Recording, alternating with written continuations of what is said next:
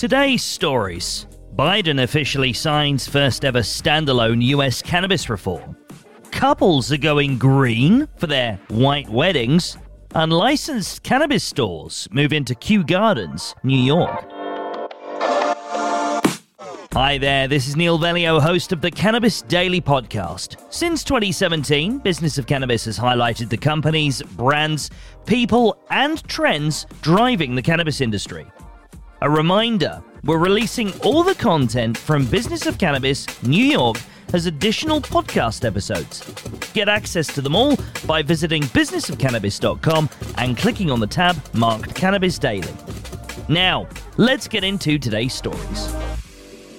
Our first story, and the cannabis research bill that cleared the Senate last month was officially signed by President Biden this past Friday, making it the first standalone cannabis reform law signed in the US, according to reports from Marijuana Moment.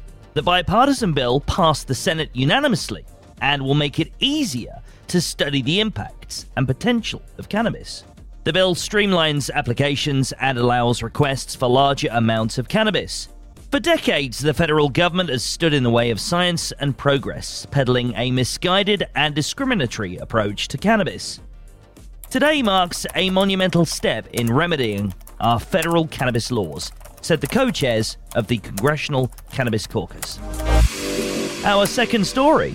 As cannabis continues to become less stigmatized, people are finding ways to incorporate the plant into all aspects of their lives, from wellness to traveling, and increasingly on the biggest day of their lives, according to reports in the New York Times. New and existing companies are making the most of this new opportunity. Cannabis lifestyle brand House of Puff have started to sell cannabis-themed gift boxes for weddings and are receiving numerous requests. Las Vegas Cannabis Weddings was founded by an officiant noticing a gap in the market and has since officiated 20 weddings this year. Planet 13, a Las Vegas dispensary and hopeful consumption lounge, also hopes to create this full cannabis wedding experience that ties in consumption, said sales VP David Farris. I'm excited about the ways couples are rewriting the rules and reimagining their love parties so they feel seen and celebrated, said Amy Shack Egan, founder and lead planner at Modern Rebel in Manhattan. Before we get into our final story, a reminder, we're releasing extra content at the moment from our recent Business of Cannabis New York event, so you'll definitely want to be following this podcast so you don't miss it. Look out for a button marked follow or subscribe and click it so you never miss a future episode.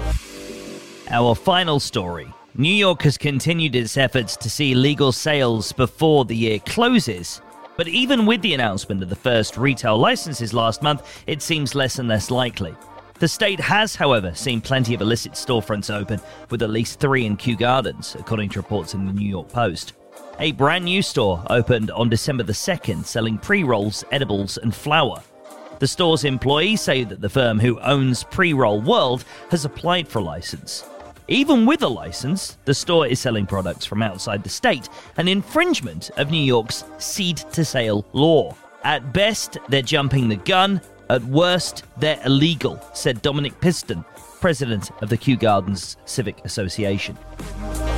Those are the stories we're watching today. Join 12,000 others and catch all these stories and more in your inbox every day at 7 a.m. with our Cannabis Daily newsletter. Sign up at businessofcannabis.com. Thanks for listening, and I'll be back with you tomorrow for another episode of Cannabis Daily.